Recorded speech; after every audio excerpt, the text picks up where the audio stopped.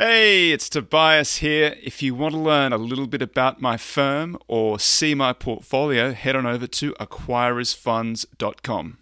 All right, gents, ready? Ready. Hi, I'm Tobias Carlisle. This is a brand new podcast. We don't know what it's called. We're thinking After Hours, but if you've got a better suggestion, let us know. I'm joined by my regular co-hosts, Jake Taylor, author of The Rebel Allocator. He got a telephone call from Charlie Munger. We're going to talk to him, hear about that right after this. And then my third co-host is Bill Brewster, Solomar. I can never say it correctly. How do you say it, Bill? Solomar Capital Group. We're going to talk to each other right after this. Tobias Carlisle is the founder and principal of Acquires Funds. For regulatory reasons, he will not discuss any of the Acquires Funds on this podcast. All opinions expressed by podcast participants are solely their own and do not reflect the opinions of Acquires Funds or affiliates. For more information, visit acquirersfunds.com. Gents, anything interesting happened this week? Oh, this is gold. This is absolute gold. Yeah, nailing it. It's like, when Seinfeld started and you kind of like the first season, you knew it was going to be good, but they didn't quite understand when to come in. We're just ironing out the kinks. Yeah, for sure. It's all going to click. I think that sounds great. Let's talk about the Rebel Allocator and getting a telephone call for Charlie Munger. So anybody who hasn't heard that story, let's hear that story, Jake. That's a great one. Okay, well, I'll give the quick version because even I'm tired of hearing about it at this point. But, I wrote a book that basically tries to teach some of the lessons of capital allocation through a fictional story. And Munger and Buffett obviously factor heavily into it because they've been so prolific in teaching about all kinds of topics. But I sent Mr. Munger a copy of the book, and, maybe about a month later, I get a phone call at my office, and it turns out it's Munger on the line, and he wants to talk about the book. And his biggest thing was that he actually wanted to encourage me to get it made into a movie, which is its own kind of daunting project. Where's that up to? Is that happening? Is that in train? There are some developments at this point. Maybe some screenplay. Wow. Writing happening. Not by me, but I'm helping a little bit with someone who's more talented than I am. So we'll see. That whole thing is so far outside of any of my area of expertise that I don't even know what's right or wrong, but it's fun to work on it. So then Charlie, just to wrap up the Charlie story, he wanted, he's encouraging me to get it made into a movie. And he also had some comments about, maybe looking a little bit more widely as an investor and don't try to fish where everyone was fishing. And that kind of turned into a funny story in the Wall Street Journal about, calling all of us value guys cod fishermen. And so I think there's a bunch of cod fishermen on this podcast right now. Was that Jason Zweig? It was, yeah. Cod fishermen. That's probably fair for value guys. Yeah, I didn't take umbrage to it too much, but it's definitely it does highlight an interesting, I think, phenomena that maybe we'll get to at some point during this podcast, where we have the information now has gotten so readily available that, if you were just a value guy in the 60s, even just looking through the numbers gave you such a huge advantage. And now it's gotten much tougher now to really try to find value that other people aren't finding. Well, that's the kind of the informational argument for value, right? But is that I lean more heavily on the behavioral. I think that, and I always bring it up, and I should get John Huber on the podcast at some stage, but John Huber wrote this great piece where he talked about, even in very large cap companies, they vary from 2/3, like 30%, tripling over the course of a year. And he gave the example of JP Morgan, which I don't think it backed off at all through 2007, 8, 9. It might have had a couple of years where it didn't grow book value, something like that. But the share price was wildly all over the place. And if you just kept an eye on even book value, as unpopular as that is, but that's probably a pretty good way of valuing financials, valuing banks. If you kept an eye on the book value, you bought it at a big discount to book value, you've done really well. Yeah, well, I mean, look at Apple since December, right? I mean, you're going to tell me that that company has changed 70% in value? No way. It just goes to show what a goat Buffett is, backing up the truck and buying a ton of it when it was down like that. He's a beast. I mean, I think the thing about that is it's always easy in retrospect to be like, oh, yeah, that was a buy. Pulling the trigger and catching a falling knife, you know, and knowing when it's not a knife that's going to stab you and when it's a butter knife or whatever, you know, I mean, that's like what makes the greats, I think. So how do you do it? What's the secret to that?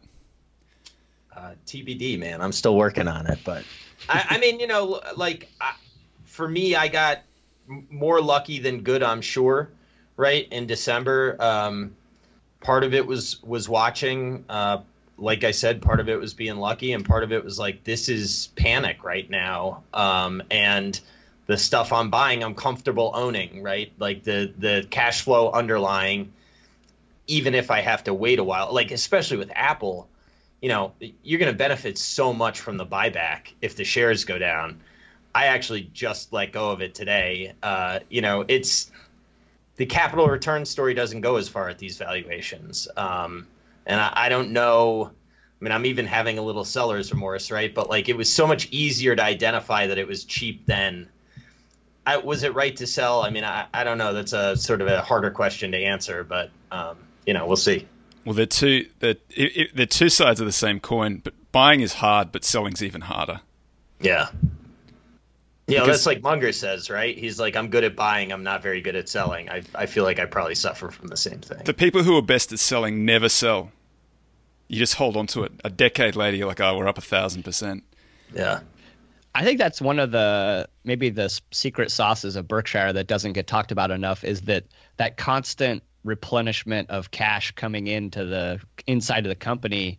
They never really have to sell anything if they don't want to. And there's always new money coming in to buy the next interesting idea. Like that, what a huge advantage compared to when you're, you know, if you're managing a fixed portfolio that you have to dump something, you know, like that can give you a lot of remorse. Well, yeah, Markel benefits from that. Fairfax to a certain extent too, right? I mean, I think Markel's philosophy is closer to, we're going to focus on companies that are quality, and we're going to sort of, you know, we'll maybe buy a little bit more when we think they're cheap. We'll maybe dollar cost average throughout. But like, I almost think of that portfolio like a levered quality portfolio. And, you know, I mean, over time, if you have strong underwriting and you're reasonably good at identifying, you know, when to buy something, which they obviously are, I mean, you know, you would think that that's going to be a powerful engine. That was AQR's analysis of Buffett too, wasn't it? That he was 1.7 times levered to the quality factor, I think, and there was very little value in there, which was surprising to me. Well, it's so different from the partnership days, right? Right. At least from what I understand. Very much. Yeah, that's right. When he needed to make the money, he was like a value guy, right? Buying it like a net guy, a liquidation investor, if he needed to be, like a pretty hardcore activist who actually went in and shut down the business and liquidated it, even though the townsfolk were upset about it and they were writing letters in the little local newspaper. Don't ruin his image, Toby. Come on. Yeah. My Corporate favorite rate of story Buffett. of that was from when he just he painted a line inside of the warehouse and said, like, if you don't get the inventory below this line, then everyone's fired, basically. We're going to shut the business down. Yeah, was that the first? Was Harry Bottle the man who had to do that? Yeah, that was the Dempster Mills activist position. So while we're talking about value, this was my topic for the week. I've been kind of collecting these things on Twitter and I've been pumping them out. It just seems to me like there's a crescendo of guys out there shouting about the fact that value is so vastly underperforming momentum or glamour or growth or whatever you want to call it.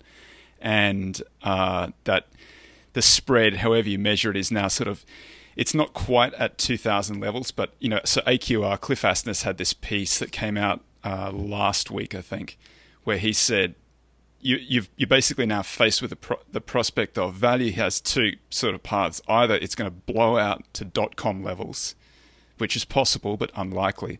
And if you exclude the .com period from the data, then you're in like the 100th percentile for value underperformance, which would seem to suggest to me that it's pretty stretched and we should be going into, if not, immediately, if it hasn't already started, which I think there's some possibility that it has. We're going to go into it soon. We're all value guys, so we're all talking our book, but how does that strike you? You go first, Bill. All right. Well, so nobody wants to jump on that grenade. No, I'm fine jumping on it. I'm sure, I don't want to upset Compounderville at all. But, so Jake and I participated in a weekend where we got together to talk about subscription businesses or recurring revenue. And Jake's comment was, this is sort of toppy if a bunch of value guys are coming together to talk about recurring revenue businesses, right? But the one theme that I think everyone could agree on is if the business was close to like a real recurring, I mean, CPG is sort of recurring revenue in its own way, right? But I'm talking something SaaS-y or Peloton. For the folks who don't know, what's CPG? Oh, like consumer packaged goods, right? Like and SaaS is software as a service. Yeah, that's right. So like the continual consumption of Diet Coke, I think, is pretty recurring. But the new sort of sexy version, these valuations that we were all talking about, I mean, we were all scratching our heads. So I don't know that value is the side of this that makes the alligator jaws collapse. I'm pretty sure that growth investors, like traditional, I don't even know what, top decile evaluations, I don't know that returns, very good returns unless you really are skilled at picking the right winners.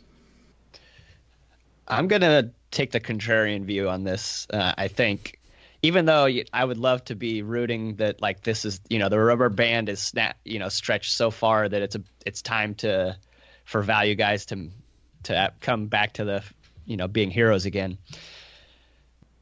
When I look at the relative valuations of, let's say, the cheapest 10% today versus the cheapest 10% in 99, those two baskets are completely different.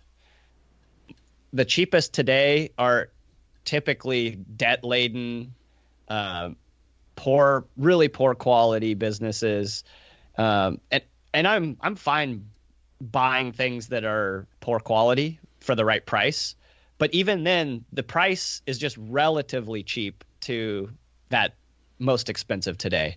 It's not that cheap compared to the 99. And so, if I think about, kind of a GMO analysis of like, well, where's your starting price? And I'll kind of tell you what your future return might look like. I would more imagine like value putting up very small, maybe positive numbers over the next 10 years and everything else being bigger negative. And it's ready for outperformance, but it may not be the performance that you actually want. So to me, from these levels where we're starting, there is no real great outcome available. So, I see the problem I see is that, I wrote a book ages ago, Concentrated Investing. Nobody's ever read it. But it's not somewhere on this bookshelf right here. There you go. That's one of the people. That's one of the dozen people who bought it. One of the dozen copies.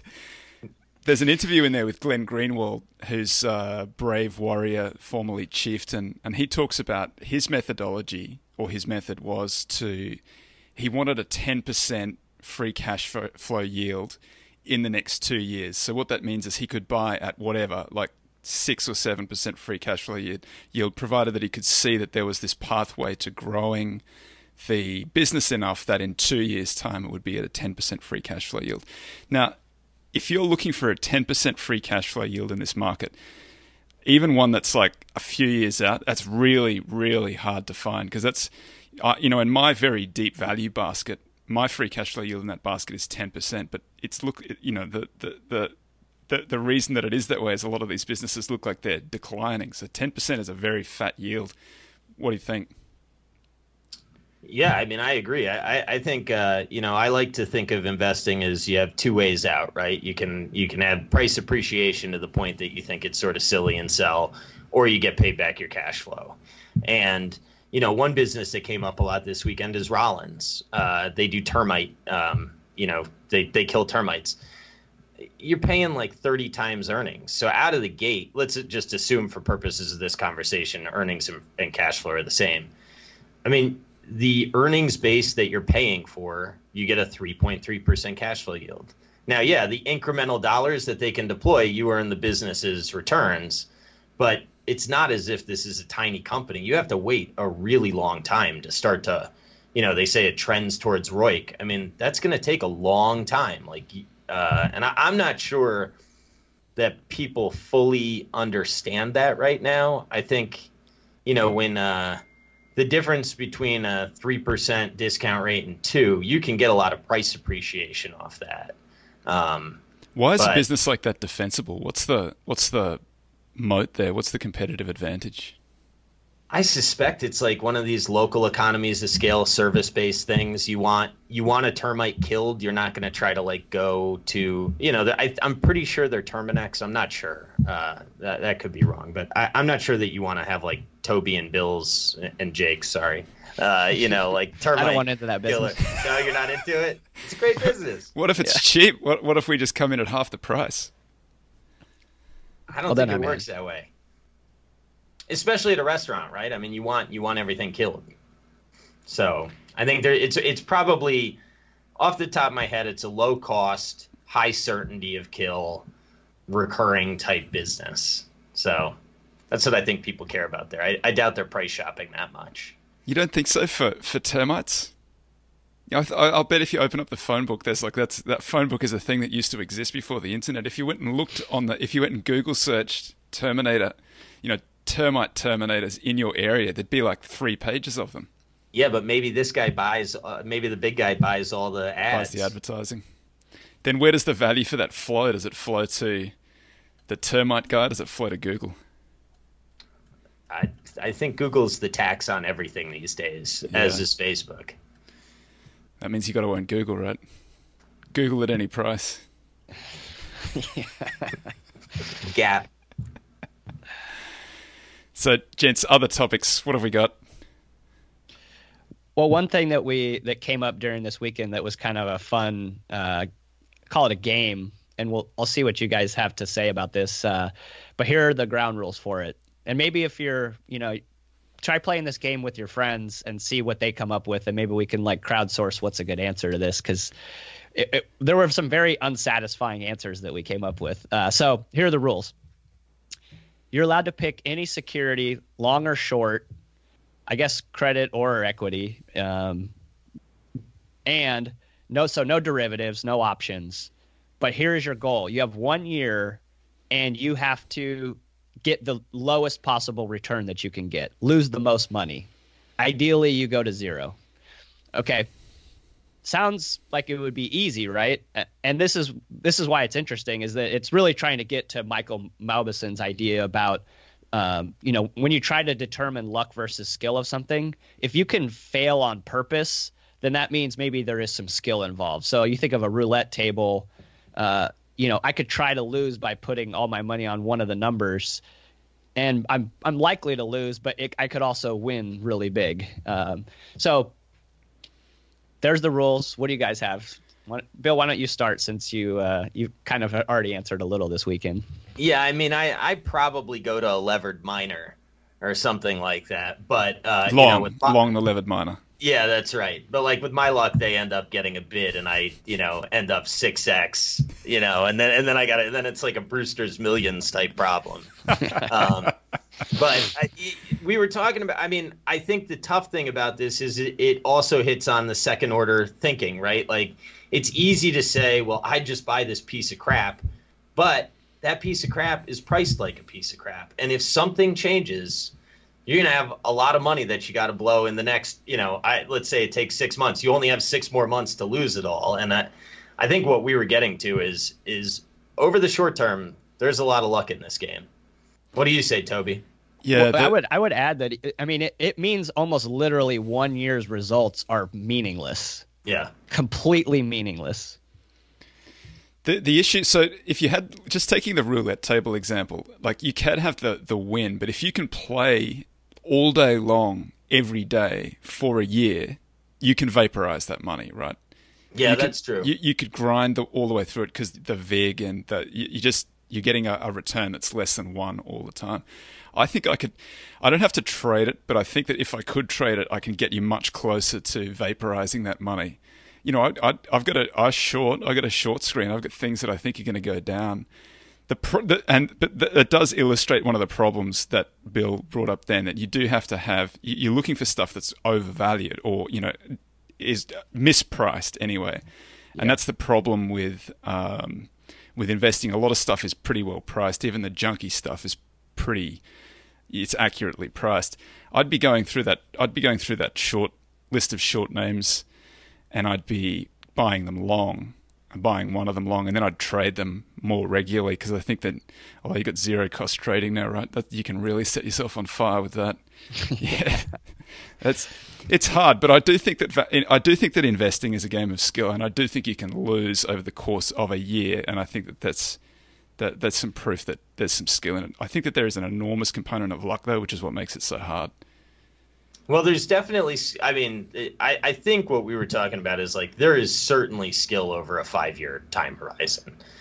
The 1 year, I think we were backing into almost depends our on those 5 years though. Like let's say 2009 to 2014, did you need a ton of skill to make money? You needed guts, right? I mean, a lot of people were hiding. Yeah, that's very true. Which I think that's a learned habit, right? I think a lot of, certainly me back then, right? I mean, I was an amateur back then. I was a lot more afraid than I think I'd be now. Okay, how about then 2014 to 2019? That might be the better sample. That's a hard one. Yeah, was that luck or skill? I guess we'll see, right? I think that period is an interesting period because. The value, I don't want to say factor because factor's price to book, but the guys who are like me who are buying more on yield, care less about growth, definitely have not performed very well through that period of time. If you're somebody who leans a little bit more heavily on growth, so if you're trying to pay growth at a reasonable price or that Buffett compounder style, then I think it's probably been quite a good period for you. I don't think you've done quite well. Yeah. Well, I think what those guys probably did well in aggregate is realizing that the path of distributions was mispriced. I guess the tough thing about that is as that thesis gets proven out, the world gets priced in a rosier and rosier way. And eventually, there's not a lot of... You start being right for the wrong reasons now. So you're saying that was this fundamental change wrought by the internet, where that marginal cost, that marginal sale was at zero cost or virtually zero cost. That's the software as a service or anything distributed over the internet. Yeah, I think what certainly I missed, I don't know about the market or whatever, but is just how much margin inflection was on the horizon and how persistent that would be. And some people saw it, and then some people probably got lucky, right? But they're not all lucky by any stretch. The question is, going forward, what's the right bet? Because anyone can know what the history said. So my answer to what I would try to do is I thought about how could I find like one particular thing that might change that I would be very highly levered to. So for me, I got to thinking, all right, I want to be long the most ultra like duration that I can get. So I would short the Argentinian century bond. And it either is going to work spectacularly or totally blow up in my face. But I'm basically making a huge interest rate bet as much as I can and hoping that changes somehow. if you're a macro investor and you had, so let's say you don't put 100% of your position into this, right? Let's say you put, I don't know, some sense, like 1 or 3%, something like that. And then you build out a whole portfolio of these things. Because that's such a contrarian bet, I'll bet there's almost nobody in the world who thinks that that's a good trade, right? So it's probably... Well, what's ironic is that actually I might also take the Argentinian century bond as my bet. Well, that's what a straddle. You're just betting on vol. You're betting on the move, yeah. Either one of those has probably a decent chance of being such a crazy vol that maybe it helps you win. The thing you have to, the only way that you win on that though is if the vol is too low. If the vol's already in those prices, then that catches you. That's why it's such a hard game. It's the expectations game, right? Well, that's where people get crushed in options, right? Like I'll have friends that'll be like, "Oh, I think this is going up," and I'll buy the calls, and I just say to them, "If you don't know what the term vol crush is, you should stay as far away from options as humanly possible, because there's nothing worse than being right and losing your money." Which is an interesting point that you bring up, because the VIX, the index, has been it's trading at close to all-time lows. I think somebody's thinking about taking it private. It's been beaten up for so long, and it hasn't done anything. Is KKR going to do it, an LBO on the VIX? But I think it's one of those things that, like, when VIX gets beaten up like this, and you can go and get the vol calls are cheap. VIX calls, front month calls, they're all cheap. They're all like thrown away at the moment. You can pick up some of that stuff, and probably you're going to throw them away. This is the old Taleb strategy where he'd be trying to short closer to the mean, closer to where the price is, and he'd be long further out in the tails, which means that you lose money most of the time, but you gain it all back. Like every 7 years, you get the 1,000-year storm. Anybody playing that? Anybody doing that? It's not how I'm going to run my money, but I like the theory. I've done it. I've thrown away all my money that I'd put into it, though. I've experimented with that as well, and I like the bet. I don't think, and it was 100% loss on all of the money that I did that with, but I still don't think it was a bad bet at that time. I thought it was very mispriced. Well, to be fair, the odds are such that it should be 100% loss, right? You're not really betting on getting your money. The expected value of the bet may be correct, but that one particular bet, the expected probability is not good. You have to work out as a proportion of your portfolio what you're prepared to lose on it every month or quarter, or however you're positioning the bet, so that over the course of a year, you burn 1 or 2% of your portfolio, knowing that at some stage there is going to be a big bust, and you're going to capture it. The problem is I did it pretty consistently, and I caught two big busts. I caught the 2018 one, and there was an earlier one, I forget now, 2016 or something. In both instances, these things were explosive. Like, they were rocket fuel. This is just in my PA. This is not anything I'd ever do professionally, but they were like, in both instances, they got up to something like 30% of my portfolio value, starting out from 1%. Here's the problem. In both instances, I wanted to hold them through to expiry, which was like, at the end of the month, which was only like a week or two in both instances. In both instances, they expired worthless. Wow. That's the problem with those European style options, that they expire only on. Well, you can punch out of them. You can sell out of them. Yeah, but the problem is that the people, the market, I think it goes back to psychology, actually, of like, you will take a gamble to try to avoid a big loss, but you won't do that for the gain at the same way. Like, it's kind of loss aversion. So they will see that, like, they maybe have this really big payment coming if that was to expire and they were on the hook for it. They'll roll the dice, and so they won't buy themselves out of the position. Like, they won't hedge. The hedge would be it being closer to what you would want to get for being on the other side of the trade. Does that make sense? The volume does pick up as they move into the money. Like, they become much more liquid as they move into the money. So when you buy them, like, if you buy them out of the money, you buy them like 2 or 3 standard deviations out of the money. and they're basically illiquid. Like you can't roll them. You're in them until you sell them. But if you get a move where the VIX approaches your strike or goes through your strike, they become very liquid at that stage, and you can sell out of them. Just in both instances, I was thinking this is a hedge, so I'm not going to close out this position because I'm still long everything else, and I'm trying to get longer on that side. But in both instances, like after being well in the money, that January 24, I was that was looking like a pretty good Christmas, but that was the absolute pinnacle. And then they expired like 21 January, and they expired worthless over that period of time. Oh yeah, especially with this V bottom. Right. Yeah, that was a sucker punch there. Looked like value was going to start working then too. It has. Well, that's the part of them that I always found attractive, was that I was going to be granted a very large amount of capital right when I really wanted to be able to put it to work. You get that third pocket. Yeah, that's appealing to me. If you take advantage of it in the sense that you start investing longer and then they expire worthless, I don't think you've lost out in that.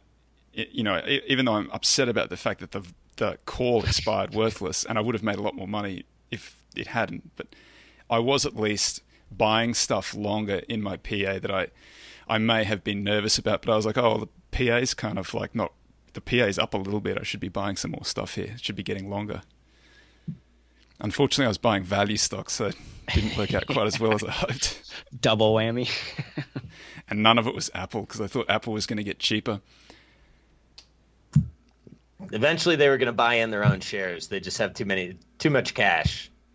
Well, that's the funny thing about Apple, that it goes through that 3-year cycle where it's mid iPhone and everybody thinks, oh, it's all over, and then I bring out a new iPhone, it's all good again. I still don't I mean, it's not like particularly rich here, but then there's the part of me that's like, it's also a $1 trillion company. Like, that's objectively a big number. Yeah. Right? 1.2. Yeah, but then they got like, $100 million cash or something like that. They got $53 billion coming in every year. I mean, it's the cash. That thing is a cash machine. It's incredible. Even at this valuation, they can buy in 5% of their market cap every year, which is like sort of hard to fathom. Do you use an iPhone? Yeah. Do you use an iPhone, Jake? I do. I'm on an Android. I refuse to get locked in. This podcast is over. Yeah, it's being recorded on a Mac. We're not going green with this podcast.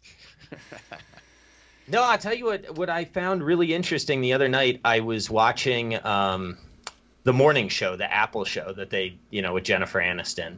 Is it fiction, or is it what is it? It's fiction, yeah. Okay. Yeah. It's not like an actual morning show.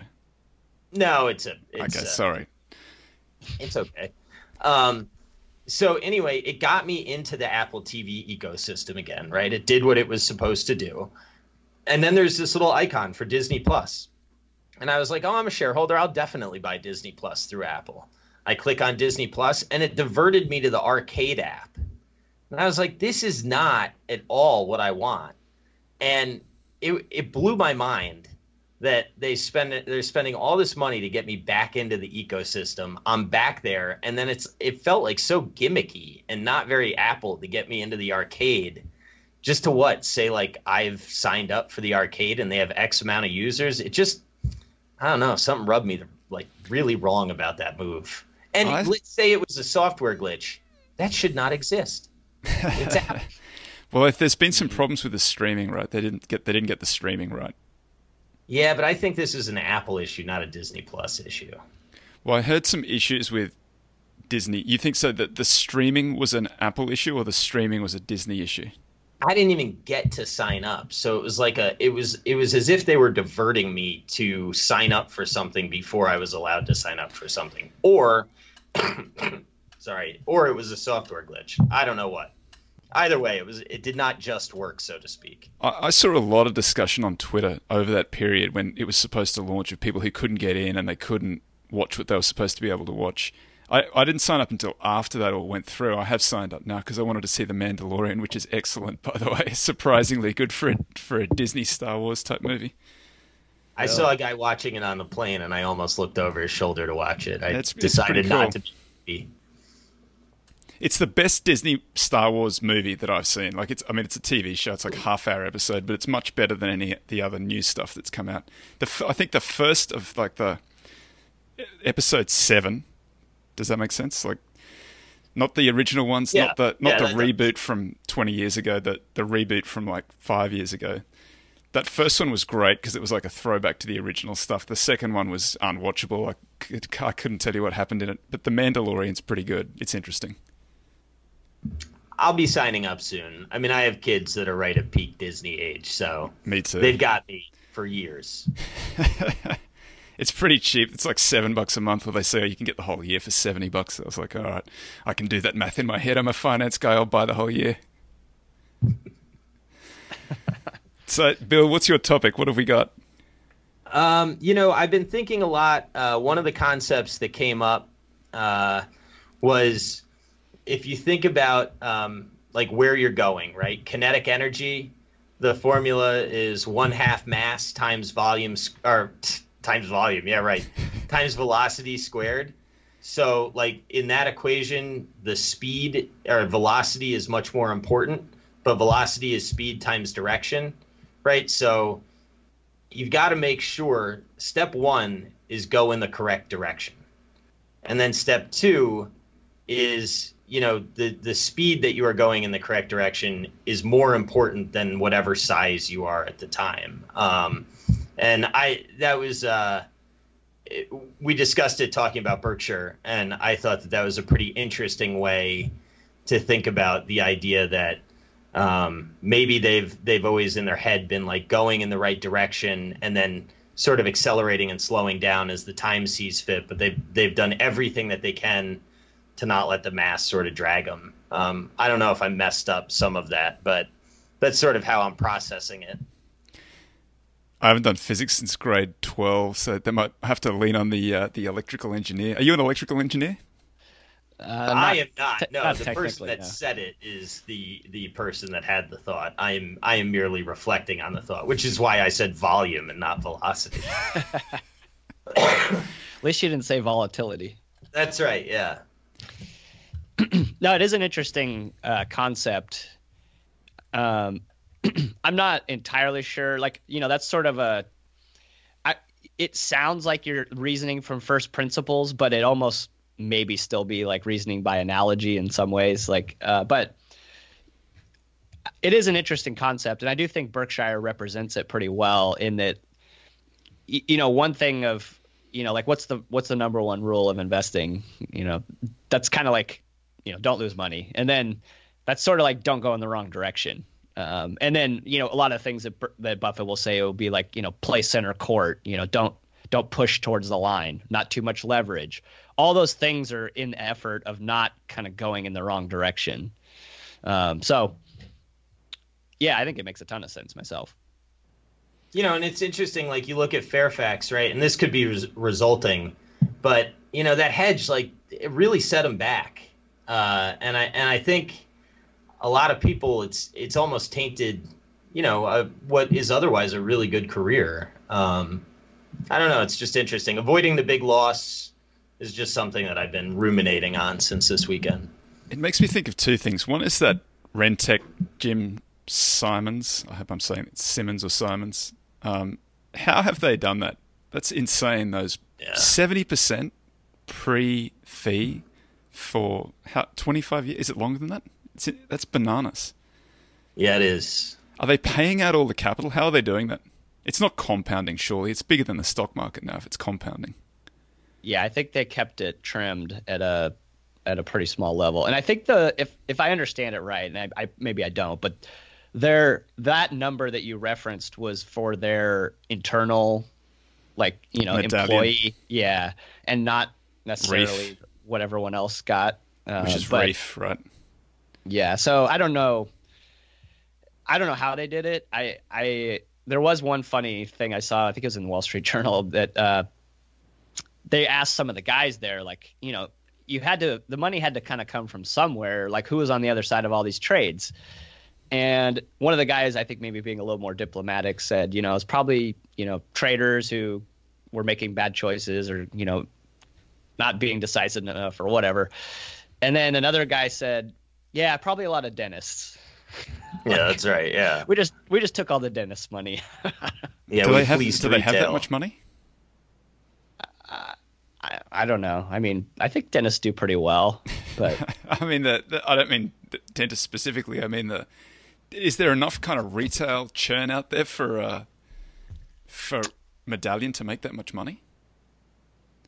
I have no idea. Well, that's why I would probably take the under going forward on doing that again, because I think just like the actually Malboson was talking about on your podcast with him on the Acquirers podcast, and he was talking about how like the poker games when it got popular in 2003-ish and all these new people started playing and all the sharks had all these minnows to feast on, and it was like the heyday for poker.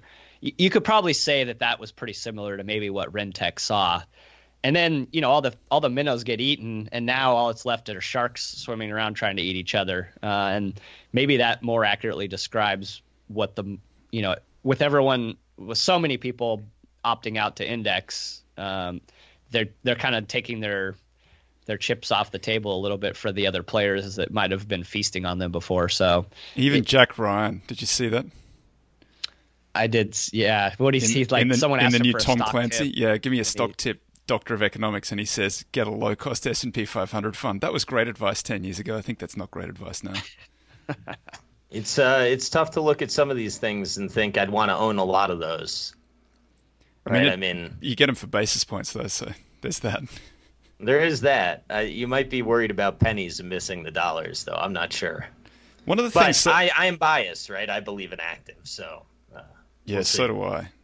I think. If I work the problem backwards, like if you go to construct a portfolio, would you build a portfolio like the S&P 500? There's just no way in the world you'd do it that way. Right. At a minimum, you would at least like equally weight or something. I mean, the market cap weighting to me seems really dumb and discriminates against some things that you really want, like high insider ownership, maybe, or at least like some skin in the game. The fact that Buffett has call it 20 or 25% of Berkshire takes that out of the float completely. Therefore, less liquidity, therefore less representation in the index. Well, that's kind of boneheaded. Like he has skin in the game here. I want to be on his side more. So I don't know. There's definitely what a good idea taken too far can lead into stupid behavior. I think it's less egregious now than it has been at various times in the past, because there were, in the 80s, I think, XOM, that's Exxon, isn't it? Am I losing my mind? XOM was 40% of the index. So do you want a gigantic oil company? Would you hold 40% of your holdings in XOM? You wouldn't. No way in the world, unless you've got some high conviction view on what the oil price is doing, which I don't think really anybody does. Now I think there was a funny story from Canada actually, when in the .com, like Nortel got gigantic, and it was probably like 30% of the index, and all of the fund managers who didn't have enough of it in there because they couldn't keep up with any index unless they were just absolutely super long Nortel.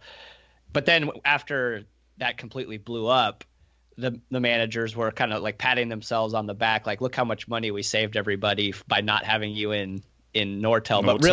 But what it was is that they could only own 10% in any one idea or any one security in their mutual fund. So they couldn't keep up because of that regulation. But then they, when it blew up, they took all the credit for not being so long Nortel. Having some risk limits in the portfolio. Yeah, exactly.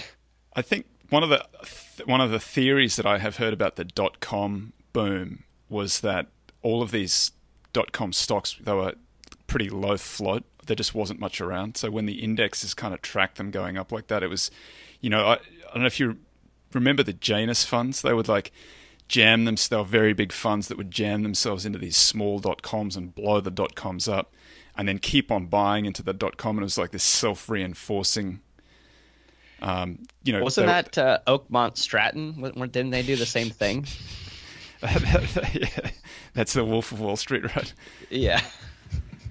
But I think the Janus Fund thing that was a real one, and those guys were kind of heroes at the top and zeros at the bottom. And I think that was like a microcosm of what was happening in the index, except it wasn't just one fund; it was a whole lot of funds pushing in.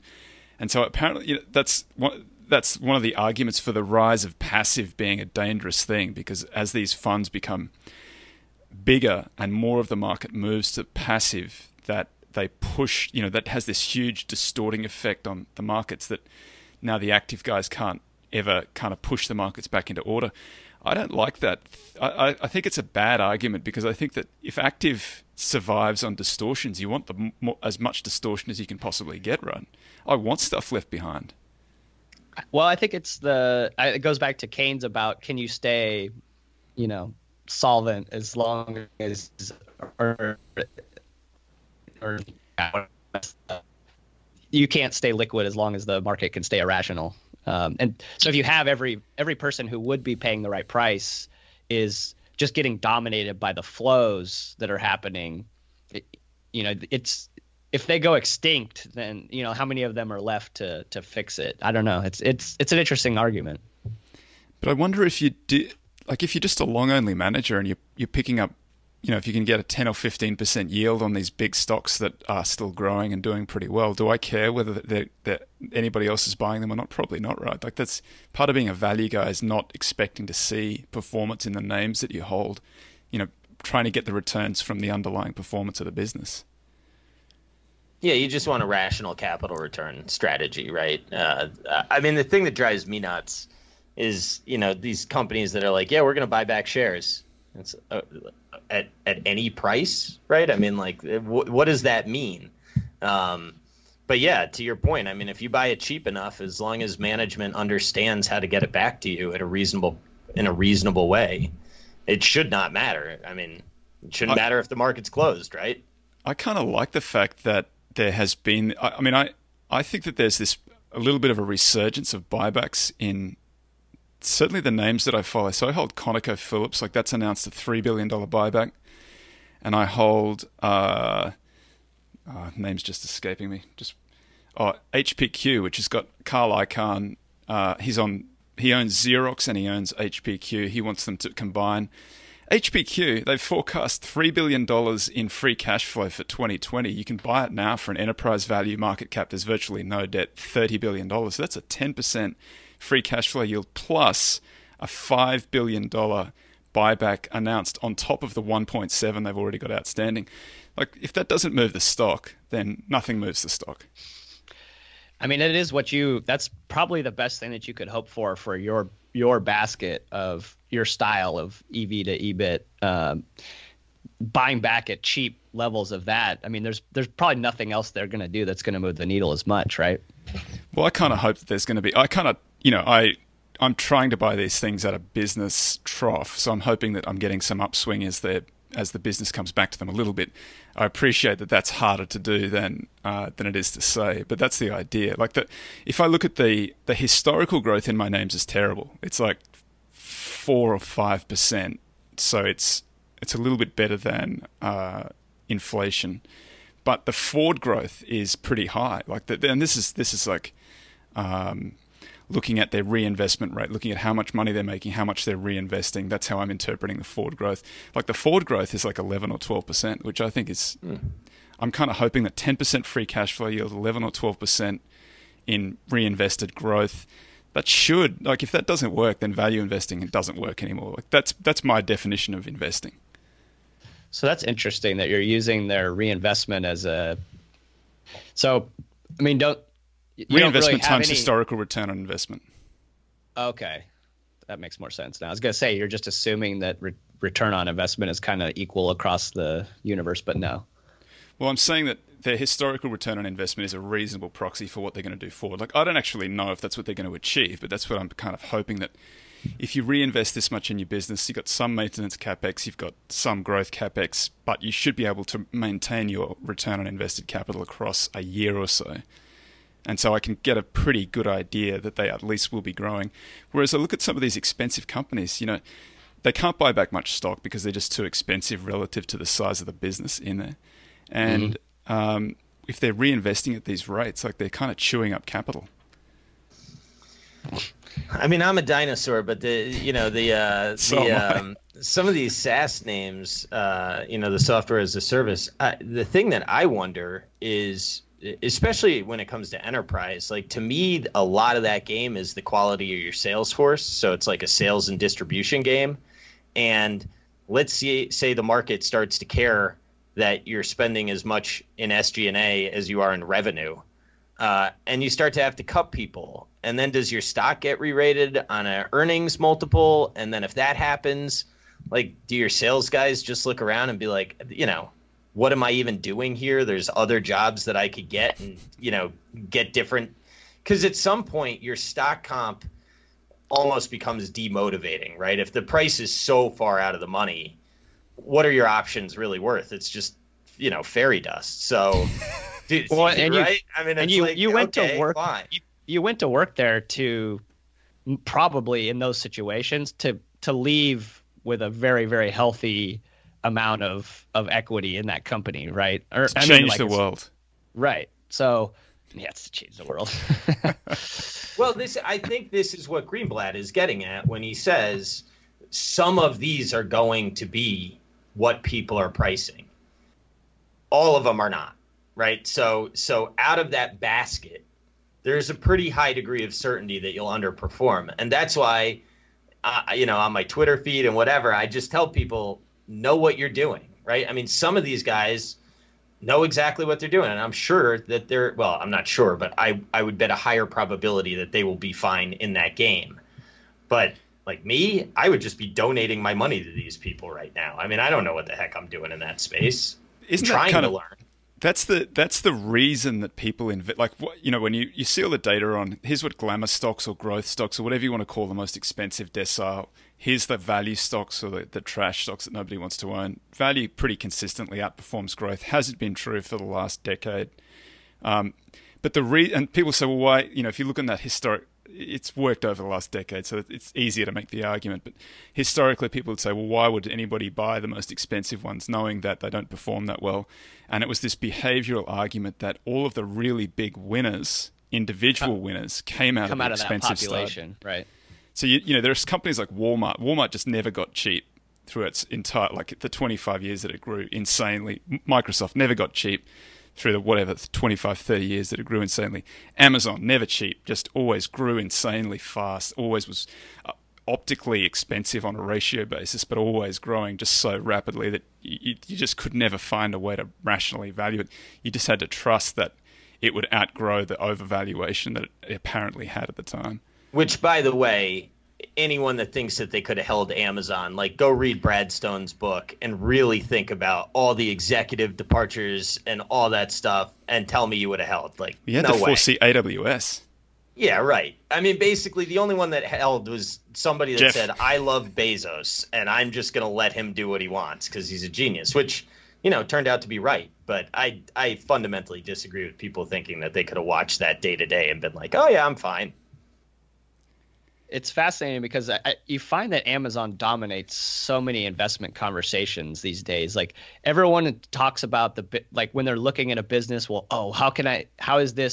could this be affected by Amazon? And I don't remember a time or another company where it was that kind of apex predator that everybody worried about. I wonder if Sears was. I mean, and I know that sounds silly, but Sears had quite an organization back in the day. They did. Sears was the Amazon of its day, right? Yeah, I mean, that's from what I understand. And I mean, I don't know all the entities that were spun off, but I think if you follow the Sears spinoffs, you'd be like, whoa, I didn't realize that all that came out of it. I agree with the retailing component of that and, some of the manufacturing stuff, but they had a financial division. I don't know. All right. Yeah. I think it was an impressive organization. Oh, no doubt. It was an incredible organization. We've got a question from a listener wants to know, this is Austin from Melbourne, is it important to understand if a company's revenues or profits are sustainable or overstated, understated due to boom or bust conditions? If so, how do you go about this? Is it important first? My man, I would say that's the entire game. And if you figure out how to do it, let me know. No, I mean, I do. Like, if you think that you're in a boom time, you better be paying a trough multiple. And if you're in a trough time, you can pay a rich multiple. And I mean, it's. I think that's a pretty hard question. Is that a market question? Is that a sector question, or is it specific to the business? Well, I'm talking about all of the above. That's right. Yeah. I think that Eric Cinnamond, who I talked to, has an approach that sounds more like Graham's, where you go through and you average the last decade. That takes out the business cycle. Then you're trying to buy at a discount to the average earnings. The problem is we tested it in quantitative value, taking averages from everywhere from 1 to 8 years, and we didn't ever get better performance doing that. So it's a really, really hard question. I think in an individual company, you want to be trying to buy close to you want to pay a trough multiple on trough earnings. I think that's super hard to do. I think if you read Edward Chancellor's Capital Returns, that maybe gives you the best chance of having a framework for understanding that capital cycle theory. Doesn't make it easy, though. I mean, even though you know it, it's still really hard to recognize what is cyclical and what is secular. Well, how about this? Why don't we work backwards? We could say you don't want to buy a commodity in a boom time, right? You don't want to pay a peak multiple on a high price for a commodity. So any company that's cyclical like that, you have to be very, very careful. As for other companies that are kind of not necessarily commodity inputs, then that's a more difficult question, right? Are you paying a peak price? Do you assume a kind of trajectory of growth? That's a much more difficult question. Can entrants come? I mean, the thing that Jake and I always joke about is everybody talks about TAM, but nobody talks about TES, which is total eventual supply, right? So that's total addressable market. Everybody talks about how big the market is, but nobody talks about their competition. Yeah, and what can go on with it. And that's that capital returns book, right? They sort of look at the world backwards and say, okay, well, what are supply constricted industries for some reason or another, and then work into what they want to look at.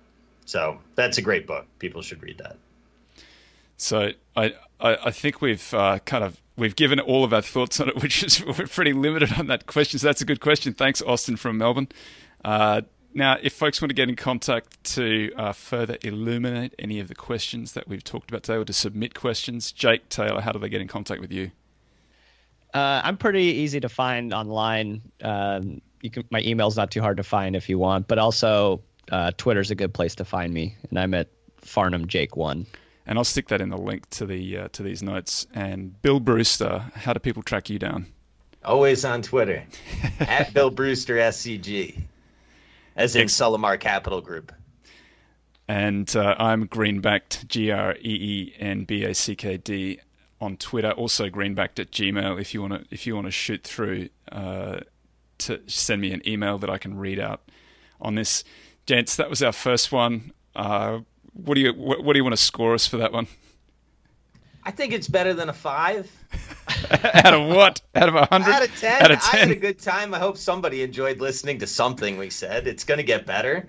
I had a good time. I would give us a 7. I think it'll keep getting easier to not step on each other's toes as well, because it's a little bit of a lag sometimes when you're recording these things, and you don't want to talk over somebody. So, but we'll get it figured out.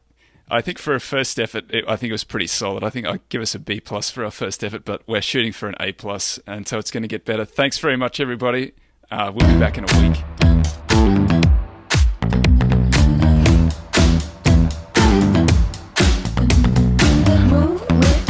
Shake it up, stop when the clock hits 13. Sing 1, 2, 3, 4. Cause no one can do it like we do it, like we do it, like we do it. Cause no one can do it like we do it, like we do it, like we do it. Cause no one can